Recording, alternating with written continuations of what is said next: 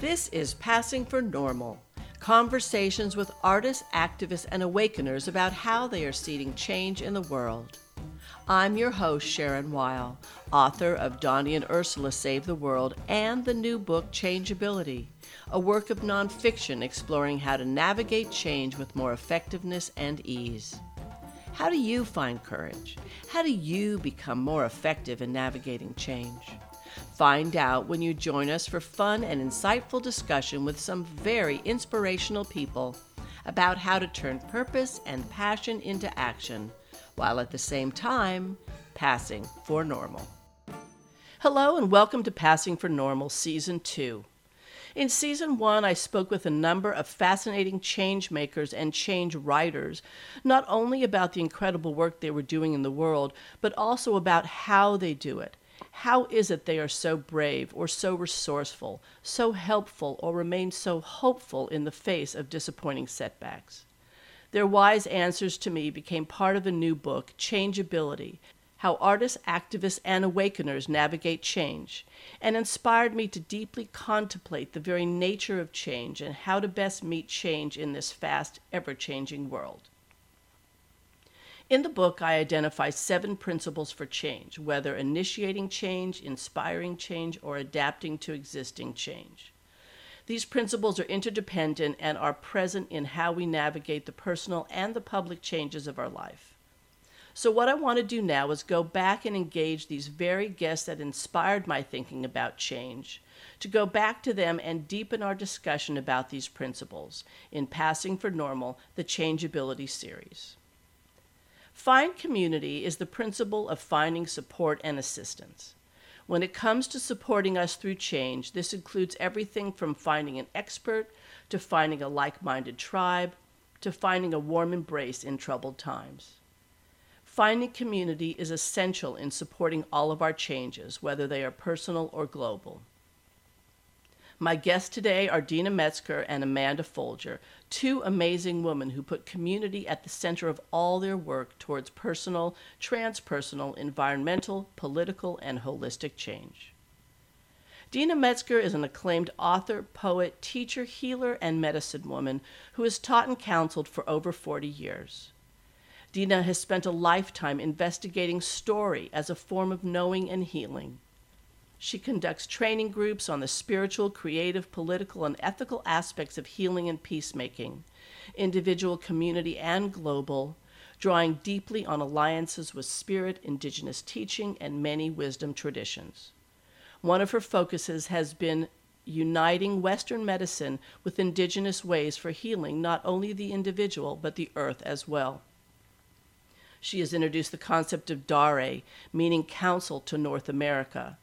The Tobanga Dare relies on counsel, alliance with spirit and the natural world, ancestor work and wisdom traditions and teachings, music healing, dream telling, divination, kinship, and storytelling to achieve personal transformation, community healing, and social change. Amanda Folger is a practitioner of shamanism, an ancient system for healing, well-being, guidance, and growth. As a faculty member of the Foundation for Shamanic Studies, she has taught shamanic workshops in California and Colorado for the past 30 years, as well as worked with groups and individuals, bridging our relationship with the spirit world, the unseen realms that can support our lives, creating rituals and rites of passage towards holistic healing and life passages. Welcome, Dina and Amanda. Very glad to be here. Yeah, me too. Thank you, Sharon. I am so glad. I am so glad to be in conversation with the both of you together. The both of you put community, it's at the heart of what you're speaking of. It's what the heart of what you teach. It's what the heart of what you hold. And you are both the deepest and most dimensional people that I know. Thank you. Yes, thanks. So I think community is at the core of everything, because community is really it's the world and all the connections within it. And when we recognize that we are really all in it together, and or as the Lakota Sioux would say, all our relations are present, then we're in it. Then we're really in the depths of what change or healing it means.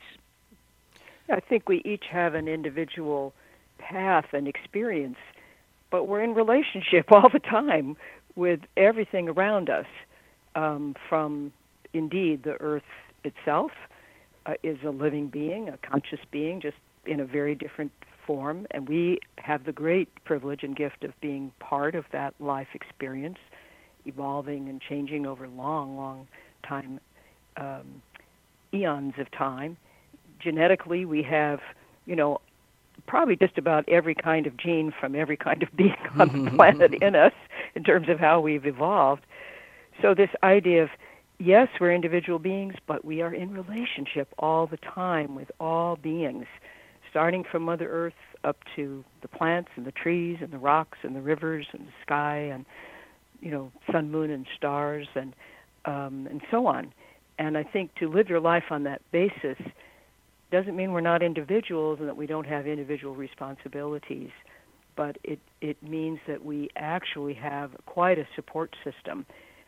I think one of the great gifts of a shamanic approach is that we have our own individual authority and autonomy personally and spiritually, and we need to have that kind of core aspect of ourselves, but then that in turn enables us to be in deep relationship with everyone and everything around us, and operating from an inclusive rather than exclusive basis.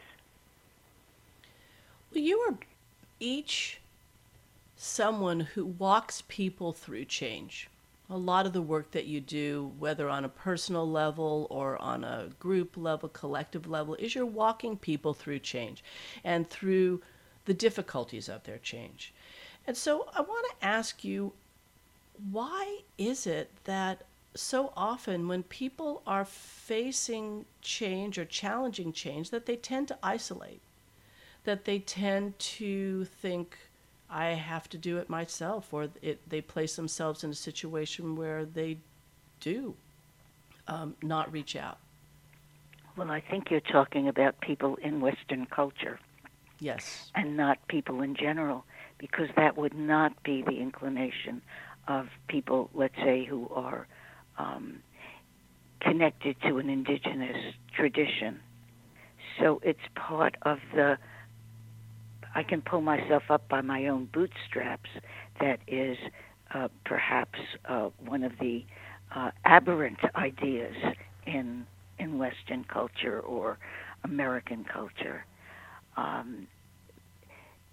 So if we look at how people respond, they generally, or have in the past, gathered together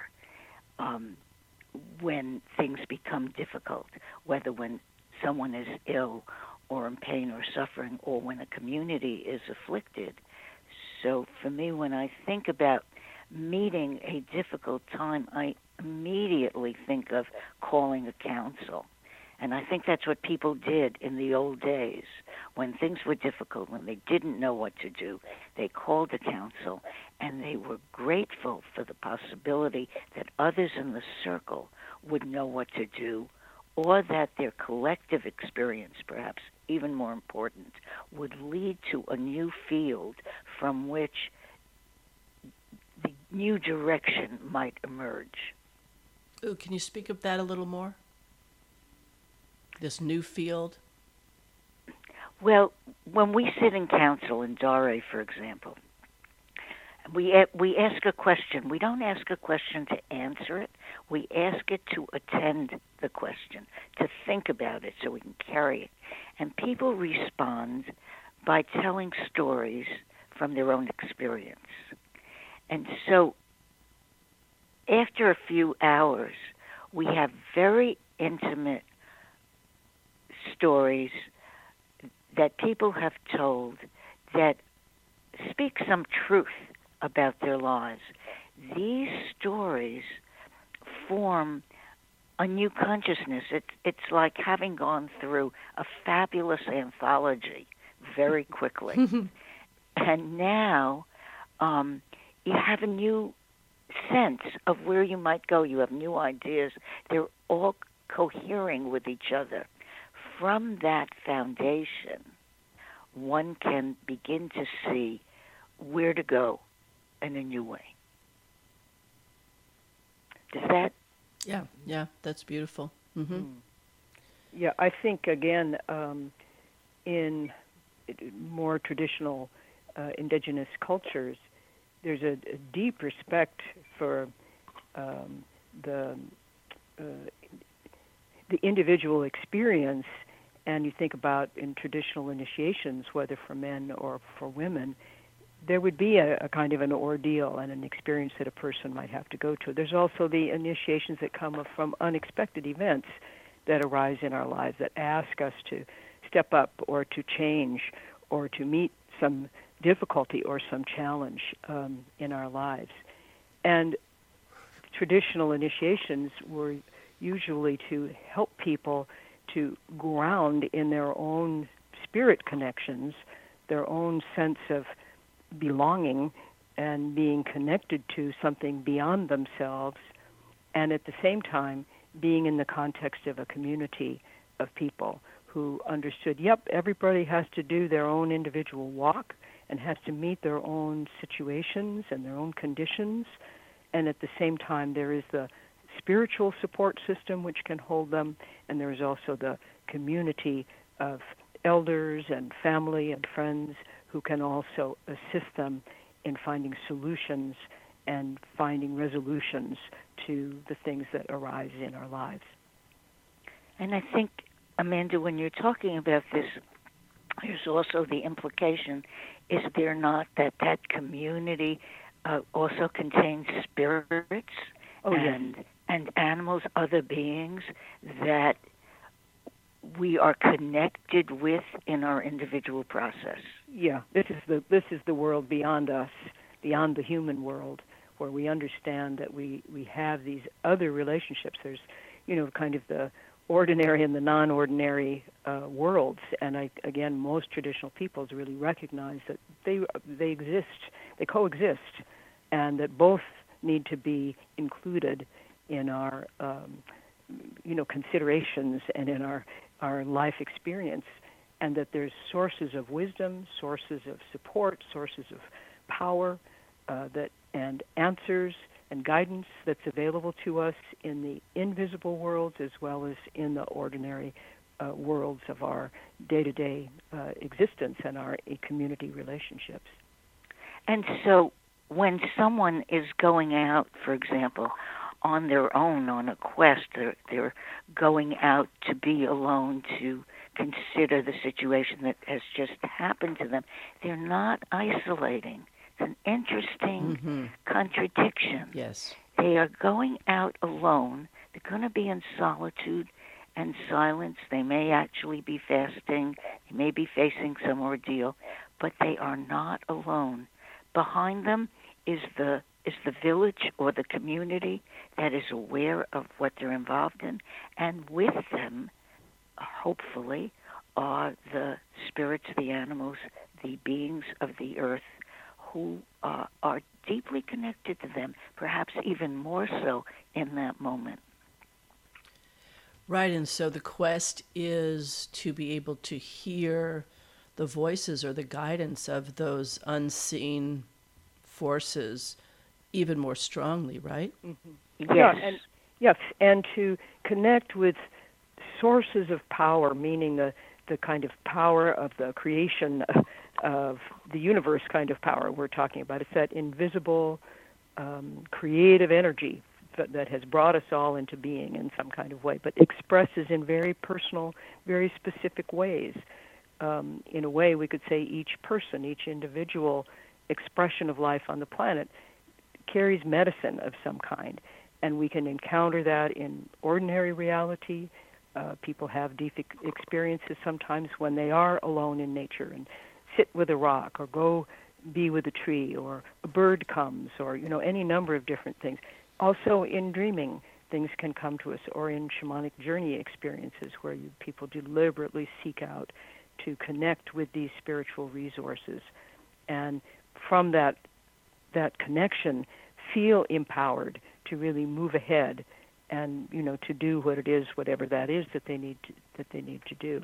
And I think often for us in this culture, just getting quiet enough and taking a little time to be in a quiet place in nature without all the stimulation of all the electronics and the endless kinds of toys that we have to play with, which are useful to us in some ways, but at other times they can certainly be distractions and keep us from that deeper rooting, that deeper knowing, and that deeper connection and community that is really available to us both in the ordinary and non-ordinary worlds.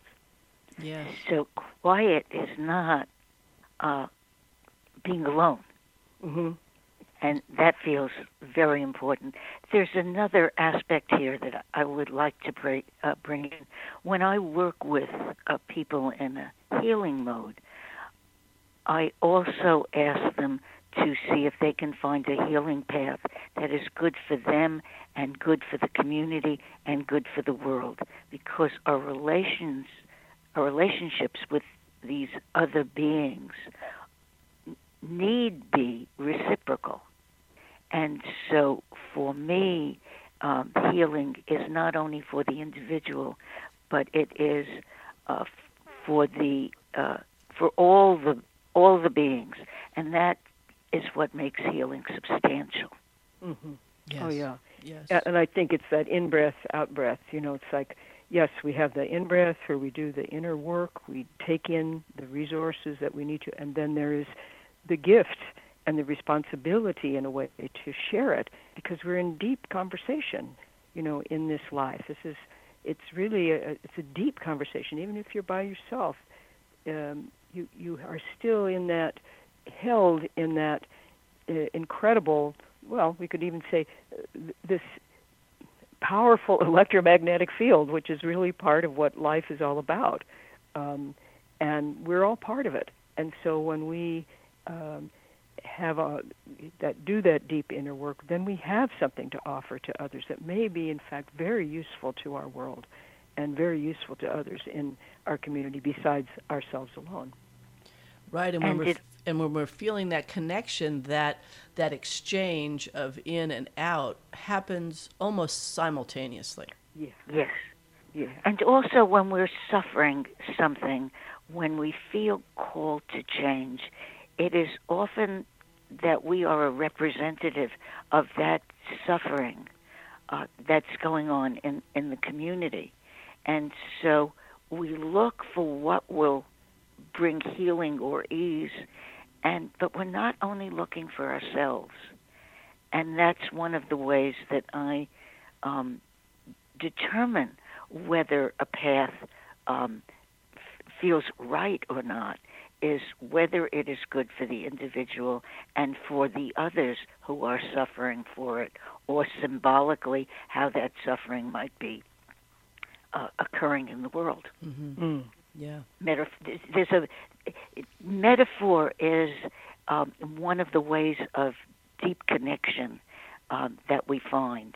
And so the metaphor of the suffering is often that which connects the individual with, let's say, a condition in the earth or in the community or among nations or whatever relationships there might be. Mm-hmm. Yeah. Mm-hmm. Yeah. Yeah. Yeah. I want to get back to this thing that you were saying, Dina, that, quiet is not isolating. And in fact, quiet isn't very quiet. When you get quiet is when you can feel the connection, can hear I'm putting quotes around it, but not really voices of spirit, or, as a writer, when you go into quiet, you go into almost sacred solitude, in order to hear the story, in order to hear the voices of character that want to speak to you. Right. So noise is not connection, and quiet is not isolation. Oh, could you say that again? That's great. Yes, noise.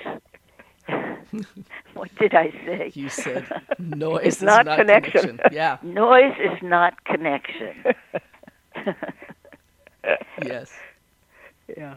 And that's the confusion that we're in this culture at this time, because there are so many sounds and so much data, so much theoretical communication that's occurring. It's just noise. And when we can get away from that, then we can hear the deeper voices. We can hear our own thoughts. And then, as you said, especially as a writer, we can go inside to all those other voices. And if we're fortunate to contact, as Amanda said, the spirit beings, the voices from the other realities that can guide us through a true, respectful conversation. And that conversation becomes mutually beneficial. Mm-hmm. Mm-hmm. Yeah. In fact, the noise often makes me want to shut down. Mm-hmm. Makes me, want to biologically contract. Right. So that I'm actually less available to whatever messages are being thrown about in my environment. Yeah, I think that biological desire to contract and turn off is actually a signal saying, turn off the computer. Yeah.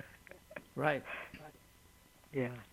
Yeah, and we each have our own balance, and need to really be very responsive to, boy, yeah, I do need to turn off the computer. I've been here way too long, and I need to go take a walk or just sit outside for a while, or connect with another person, or with an animal, or whatever it is that then kind of brings you back into balance. And sometimes, we do need those times by ourselves, but it's to find the balance is kind of the art and science of living, I think, of that inner and outer experience, and recognize we have resources in both realities, and we have resources by ourselves, and we have resources connecting with others. And, at this time, I think we're at critical mass in terms of what we as humans are really going to do on this planet, and what are we going to show up for, what kind of a life, what kind of a legacy do we really want to leave for the next generation and the generations to come, because we know without a doubt that as humans we have had a gigantic impact on the life of the planet, and we have to now really take responsibility and find solutions. And I think these solutions can come in all these ways we've been talking about, and then not just getting the idea, but then, of course, carrying it out in this reality, really making the choices and the decisions that you have to about how are you going to use the resources that we have. How are we going to live with other species? How are we going to live with other nations, other people?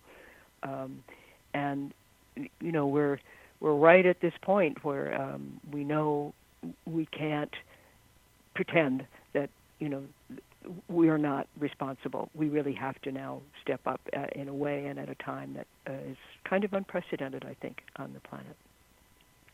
Yes, and really feel and acknowledge the relationships that we're in. Exactly. Yeah. It's like, we can't be exclusive anymore. We have to be inclusive, and we have to understand all the consequences of what that really means.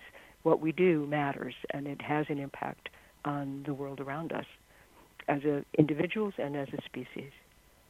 And this is, again, where we're in a dynamic with community, because the extremity of the changes that have happened on the planet are calling for perhaps an equal extremity in the kinds of changes that we need to initiate, both individually and as groups. And this is very, very hard. So when we begin to make these changes and make them in dialogue with the community, then we have a better chance of really changing our lives. Because in order for the planet to survive, the changes are going to have to be extreme. And so if they are mutual, if they're reciprocal, then the planet has a chance. Right. So, whenever we talk about community, and people come together, whenever there's more than one person or more than one opinion or more than one agenda, there is the possibility for conflict. And so community and finding community, for some people feels threatening because they feel like it's sure to bring about conflict, or it just does by its nature. So well, the change I would like to see is to imagine that when we come together in diversity, that it's not conflict. It is actually extraordinary possibility, because it is complexity that creates the life force. And the Gaia theory asserts that the planet will survive as long as complexity exists, as long as there are many different species and ways of being on the earth, and that it is singularity that is so dangerous. So I look toward being in community with great excitement. What is going to happen that is different from what I know? So I think rather than conflict, I like to think about resonance. Mm-hmm. Yes.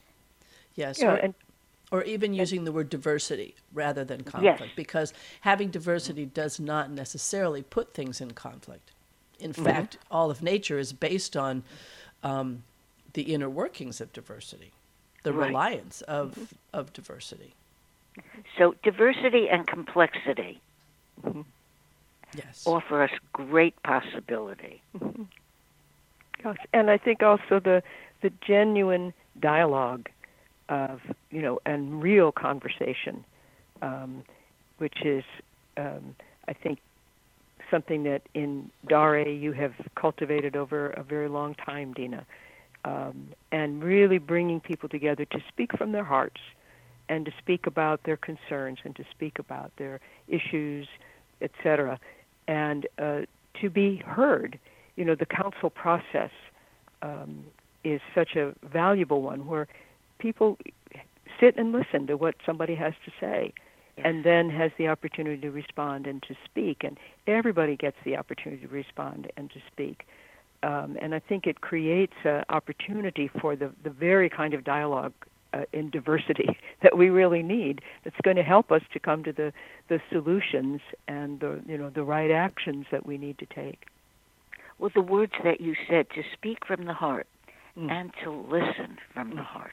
And the listening is as important as the speaking. Yes. And in between the voices, we try to provide a little silence so we can take in what has been said. And then things get very rich because, for example, someone may bring a dream, and that dream is looked at not psychologically, that is individually, but is looked at in the old ways as coming for the community. And so there is a sharing without the disappearance of the individual. That the individual somehow emerges in his or her particularity within the context of the community. It's a very beautiful process. Yes. The change I recommend. Yes. So, both of you are people who are sought out. Others seek you out to help them find a sense of belonging, to something that is larger than themselves, to be able to learn how to trust what they're hearing. To, first of all, learn how to listen and trust what they're hearing.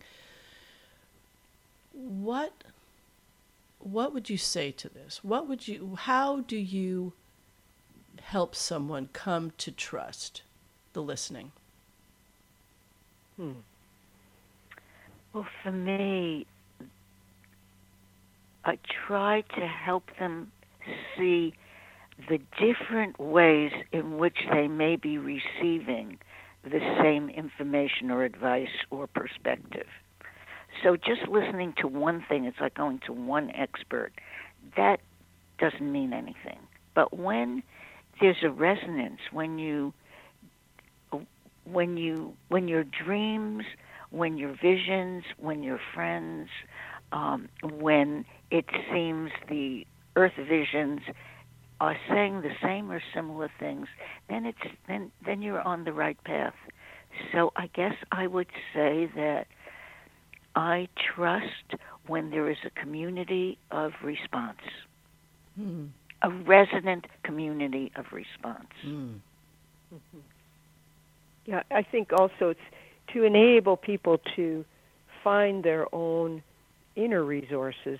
Very much in shamanic practice, it's really about making those connections in the non-ordinary, but in a conscious way, and then being able to draw on those resources, which connects you to a much larger community than just yourself alone or just yourself and your family or even just your neighborhood. It connects you to all the beings that are around us in this reality as well as in other realities, and to recognize there are sources of wisdom and sources of unconditional love and support available to us there, and that we can make those connections, and then from that be informed, be inspired, be supported to really bring that knowledge and those insights into this world, and to find ways to apply that knowledge and that experience to these very kinds of problems that we're speaking about. And yes, we do need community in which to operate here too, and to find times to come together in council in whatever ways really are right for the individual person. It's great to really have the time to, let's come together and let's talk about some of these things. And then from that shared time, maybe come out with something beyond what we ever thought might be possible. And also to help people contact what they've always known, but perhaps have set aside or not believed because it's not necessarily culturally viable, wasn't the standard way of thinking. So I think for people to trust, it helps to be connected, to remember who one is, one's own intuitions, and then to see how the situation begins to merge with that old deep knowing. We need also to find ourselves trustworthy. Yes. In order to trust. Yes, exactly. Yes. Well, what a beautiful way to end our conversation. And I'm sorry to end our conversation. It's been such a rich and wonderful time with the both of you. But before we do end, I would like you each to tell people how they can find you, how they can reach you. I'm sure they want to. So, Dina? My email address is Dina Metzger at Verizon.net, and my is that right? Your website? Yes. Yeah, and my website is DinaMetzger.net. That's probably the best way. Yes. And Amanda? Yes, you can reach me at by email at afolger, it's spelled F as in forest, OULGER, at AOL.com. I also have a website, amandafolger.com. And so either way, you can contact me, and we can, be in touch about whatever you'd like to be in touch about. I welcome it. Yeah. And I'd also like to say that people go on my website, they will get more information about Dore, which is open to the community, and perhaps it is a gathering that would bring meaning and healing to some of the listeners. Great. So I thank you both. I love you both. This has been a wonderful time together, and I look forward to more. And thank you so much for helping support us find community through change. And thank you for bringing this wonderful book into the world. Yes, thank you, Sharon. I think this is wonderful, very exciting, and I think it's going to, open some doors for people with all this, perspectives on change. Thank you so much, and thank you, dear Dina. Thank you, Amanda. Okay, all right. Thanks all around. Love you. Bye-bye. All right, bye-bye. This is Passing for Normal. Conversations with artists, activists, and awakeners about how they are seeding change in the world. I'm your host, Sharon Weil, author of Donnie and Ursula Save the World and the new book, Changeability, a work of nonfiction exploring how to navigate change with more effectiveness and ease. How do you find courage? How do you become more effective in navigating change? Find out when you join us for fun and insightful discussion with some very inspirational people about how to turn purpose and passion into action, while at the same time passing for normal.